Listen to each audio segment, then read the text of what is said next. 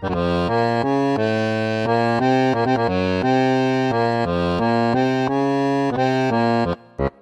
everybody, and welcome to What the Dictator, the podcast where we talk about dictators. I'm LK and that's Rossi.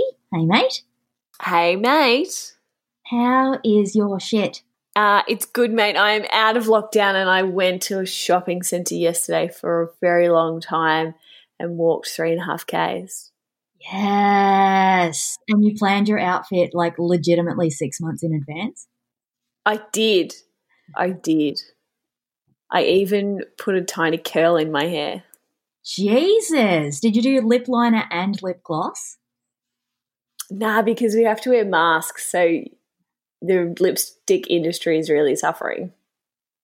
Yeah. I just started a new job and obviously all my meetings are on Zoom, and I've because I don't know any of these people, I've committed to wearing like full makeup every time I see them so that they think that I'm always like put together and not the shit show that I actually am.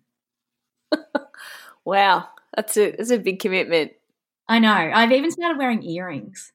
Whoa, that's good. I know. I guess I have to ask, heard any dictator news this week around the traps? No, I haven't. I can't say I have. You? Just that the US election, as we record this, is in 5 days, and I feel like that might be dictator related. But anyway, this week we're going to Cuba. We're going to Cuba. Yeah, you fucking excited? Have you been to Cuba? Mate, I fucking wish I'd been to Cuba so bad, but I bloody haven't. Have you?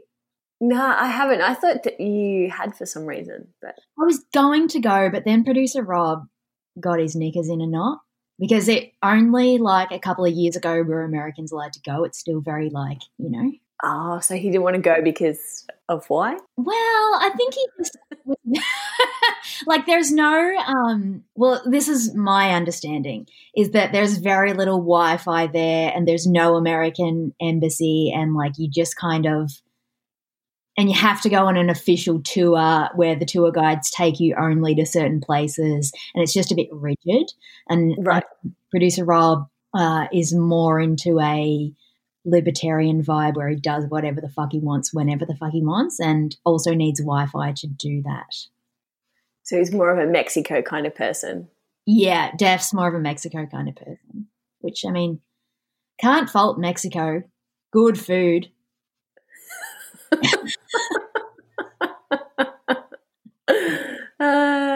Good food. Yeah, they do a good burrito.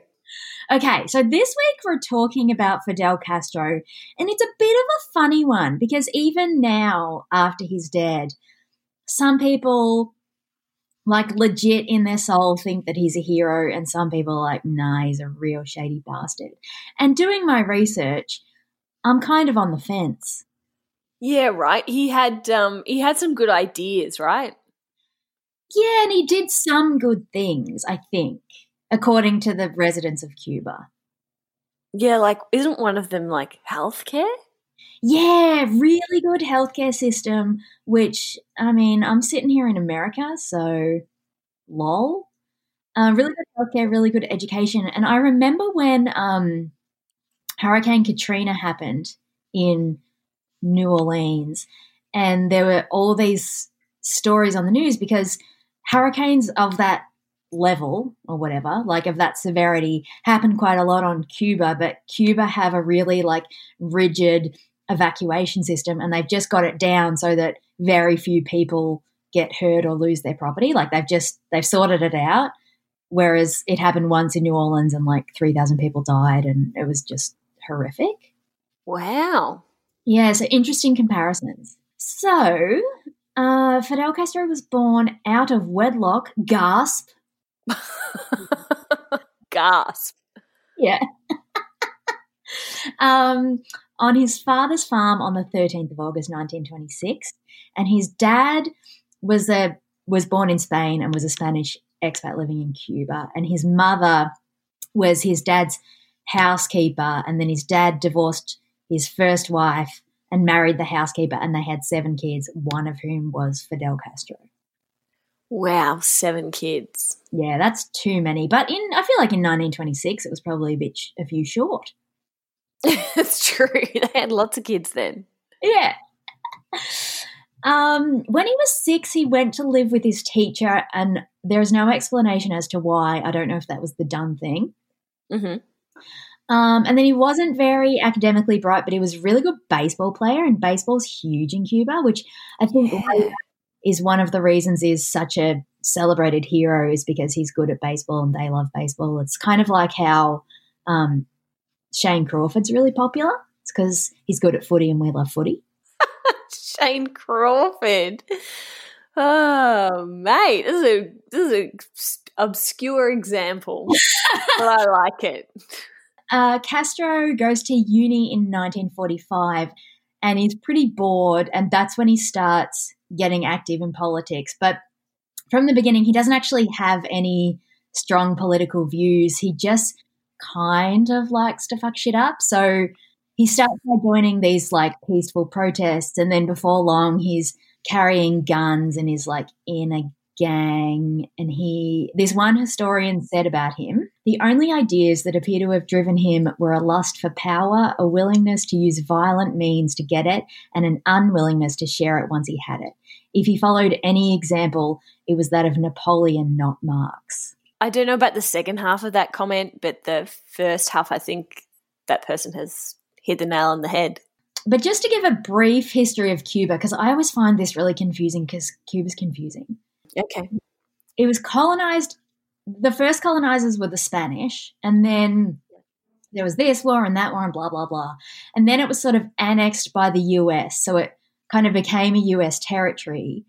And then in 1902, it became an independent country, but it was still basically under the thumb of the US. Like, the US exploited all their resources. So they would grow sugar for the US market. They would, make cigars, do all those good things, but the benefits generally went to the US, which is that's the context for Castro getting politically involved, where there are a lot of people in Cuba at the time who were like, the US are too controlling of what we want to do in this independent nation. Yeah, okay, fair enough then. There was this other dictator who was supported by the US who was in power when Castro really started to fuck shit up, and his name was, Fulgencio Batista, I think. Mm-hmm. Mm-hmm. Yep.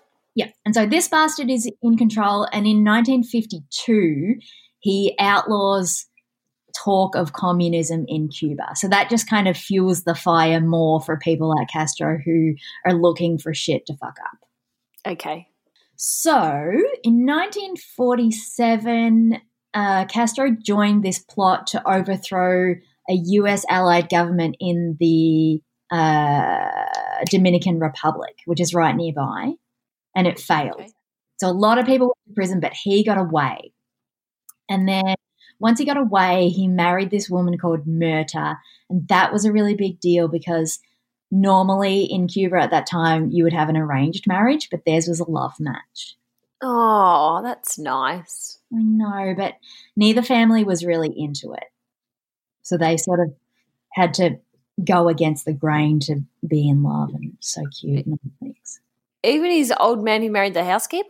And so then in 1950 he got a law degree, so he can practice law. And then in 52, just like bloody Stalin, he starts publishing a secret newspaper. I think Stalin's was called The Truth, and this one's called The Accuser. They always have sexy, like, pointed names. Yeah, The Accuser. I like that. What would you call your secret socialist newspaper? Oh, Jesus. Put me on the spot. Why don't you go first? Why don't you tell me what you call yours? Mine would be called, like, The Change. In 1953, Castro was sentenced to 15 years in prison for the rebel attack that launched the Cuban Revolution. The courtroom defense speech he gave lasted 4 hours and is titled, "History Will Absolve Me." Iconic. Okay, so he's making The Accuser, and then a year later, he's escaped arrest like a billion times. Eventually he gets caught and goes to prison and is sentenced to 15 years because he plotted some violent attack on the Cuban government, who is this US-backed bird, Fulgencio Batista. Mm-hmm. So he gets sent to prison. In the prison, Does he serve the full 15 years? no. Right. Okay. Sorry. Yeah. You're about to. So in the prison, he starts a school for the prisoners where they can learn to read and write. That's clever. It's productive use of time. Exactly. Action item Abby would love it there. And then when he was in prison, he found out over the radio, which I don't totally understand, that his wife, Myrta, got a job with the government, which is like he hates the government, so that's a shit thing for her to do in his mind. And he was so upset that he filed for a divorce from prison. It was just like, if you go work for the government, I don't love you anymore. Wow, what is she meant to do? You're in prison. She needs to feed herself. Yeah, I guess. I mean, she could have just like worked at the cigar factory, no? I mean, I don't know what the economy of Cuba was like in 1953, actually. So. Maybe it's really hard to get a job at the cigar factory. It's really easy to get a job for the government. Yeah, maybe. And her shithouse husband has been sent to prison. What's a girl going to do?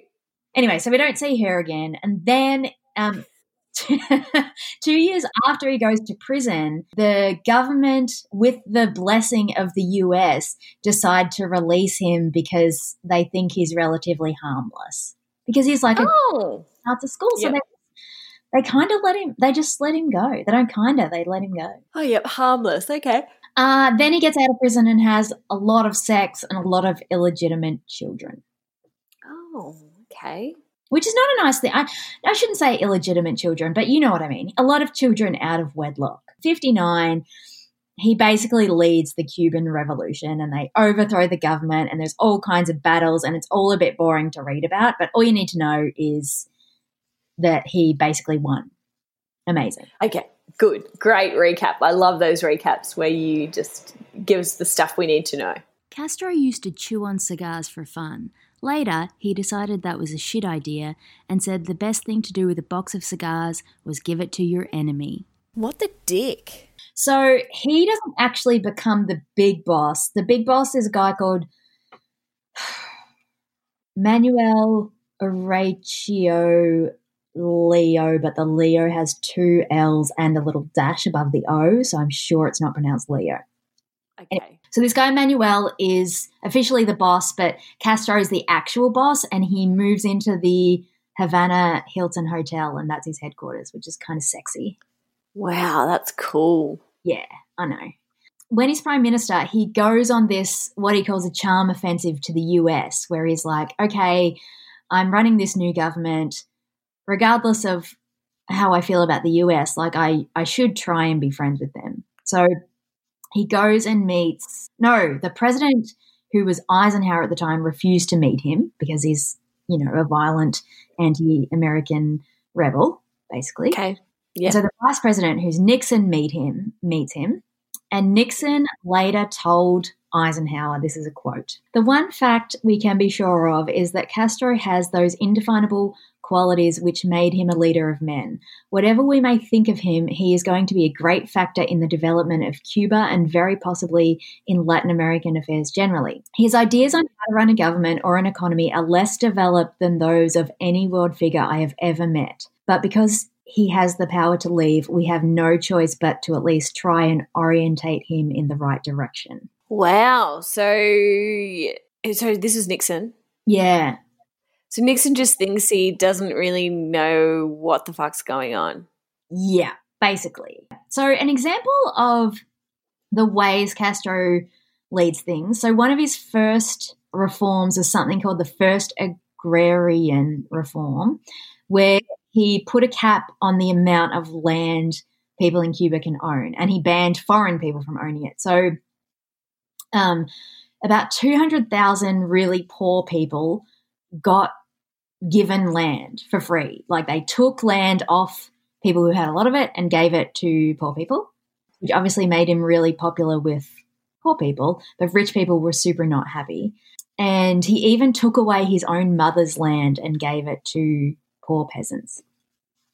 Okay, that seems fair. Yeah, I know. So he redistributed about 15% of the country's wealth with that one act of just moving stuff around. Also, in the first 30 months of his government, more classrooms were opened in Cuba than in the previous 30 years combined.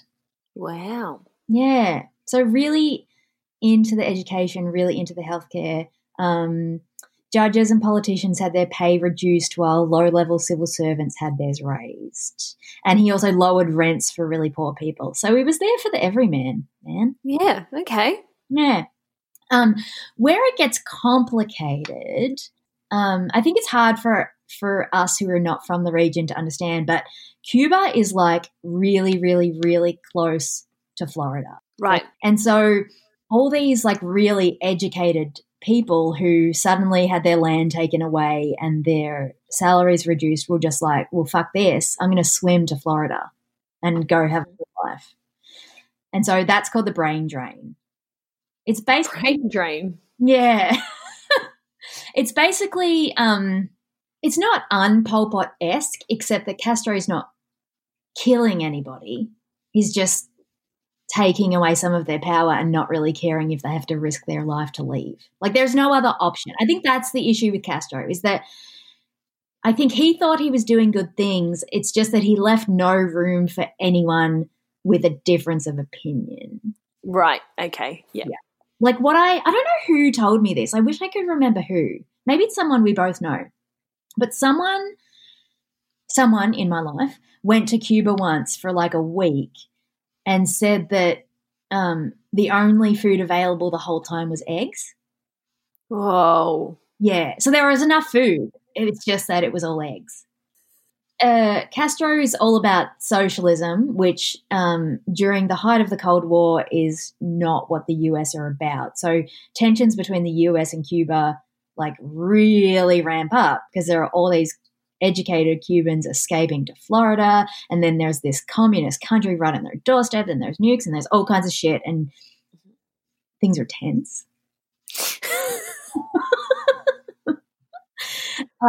So in 1960, President Eisenhower authorized the CIA to overthrow Castro's government, and he gave them $13 million and permitted them to work with the Cuban mafia to get it done.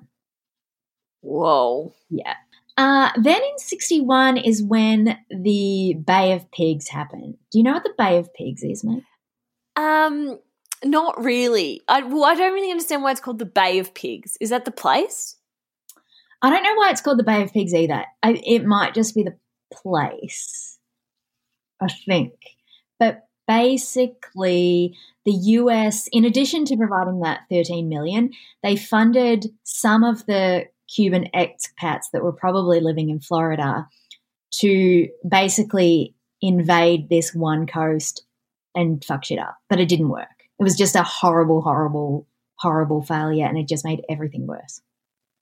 Oh, God. And lots of people died, did they? 176 Cuban armed forces were killed and 2,000 of the militia. Wow.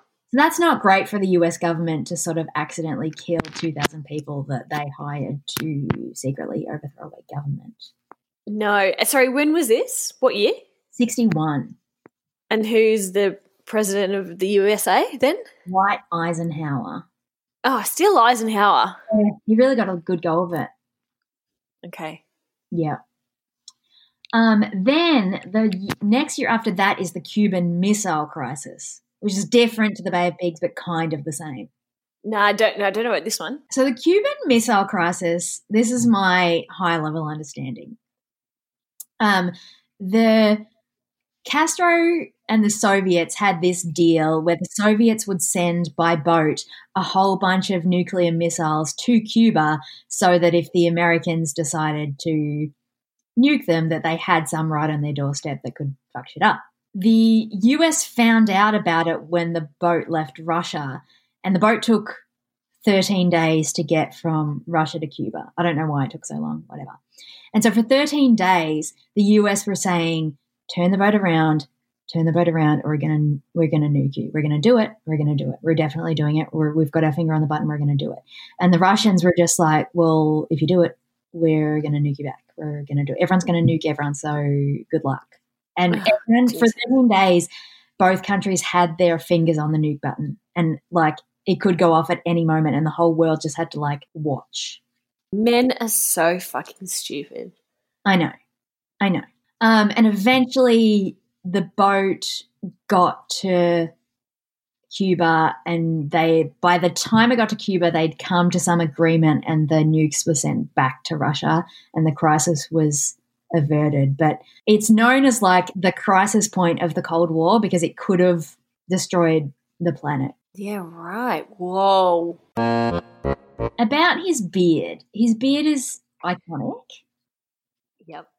Always had it, and he had it because he started out basically in guerrilla warfare, and you would have to disguise yourself, and so he just grew his beard. But I found this one quote, which I think might sum up his personality really well. It's about his beard. Mm-hmm. If you multiply the 15 minutes you spend shaving every day by the number of days in a year, you'll see that you devote almost 5,500 minutes to shaving. An 8-hour day of work consists of 480 minutes. So if you don't shave, you gain about 10 days that you can devote to your work, to reading, to sport, or whatever you like. So he just didn't shave to save time. I mean, that's clever. I can't believe I'm siding with Fidel Castro on many things, but he has a good point. And isn't the reason that like women shave their legs because like some razor brand did a marketing campaign in the 20s or 30s or something to make women think that hairy legs were bad, and then so now we shave our legs? I fucking hate shit like that. Finally, just to leave you with this thought, there were an estimated 634 attempts to kill Castro by the US government. None of them succeeded. And the plots were like weird and wacky and very 60s. So one of them, Castro really liked to scuba dive. And so at one point they planted a fake explosive seashell in the ocean so that when he swam by it would explode. But they put disease-causing fungus in his wetsuit and tuberculosis bacteria on his breathing apparatus, and still he didn't die. Wow. Yeah. They made a fountain pen that had a needle in it that if he was stabbed with it, he would be injected with botulism and die, and it wouldn't be traceable. And they even tried to use exploding cigars. Wow, that's crazy. I know.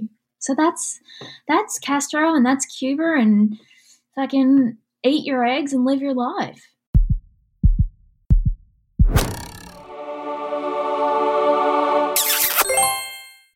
Okay, on a first date with Fidel Castro, where would you go? What would you do? How would it end? Okay, I think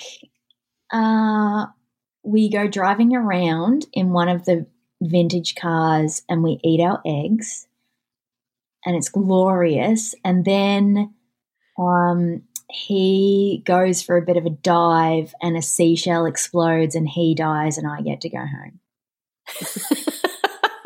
Simple. Simple. Yeah, and you can, while you're in the car, you can grab his cigars from his glove box. Oh, no, don't, because maybe the US has tried to poison them. Oh, can you imagine if you went to Cuba, got your hands on some cigars, figured out how to smuggle them home, you go out to light one and it explodes in your face because it's fucking from Eisenhower?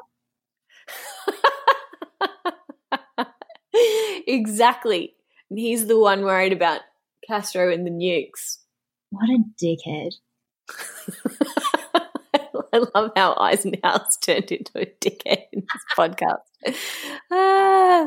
Thanks very much for taking us to Cuba and learning about Fidel Castro's beard, eggs, and failed nuclear acquisition. You are so welcome. I look forward to seeing you in Cuba sometime soon. And yeah, well, are those Cuban sandwiches from Cuba, do you think? No, I think they're from some deli in New York. Yeah, probably. Anyway, Cubans and cigars, it'll be great. Peace out, bitches. Thanks for listening. See you all of a sudden. Bye. Hey, Rossi, guess what? You're mad and I'm not? Haha, no, we aren't journalists. No, we are not. Sometimes we get confused with the facts and our accuracy is not always on point. Agree. If you have questions for us or comments about anything we cover, you can get in touch with us on our email. hello@alkandrossi.com, or you can check out our website, alkandrossi.com. Love you. See you all of a sudden.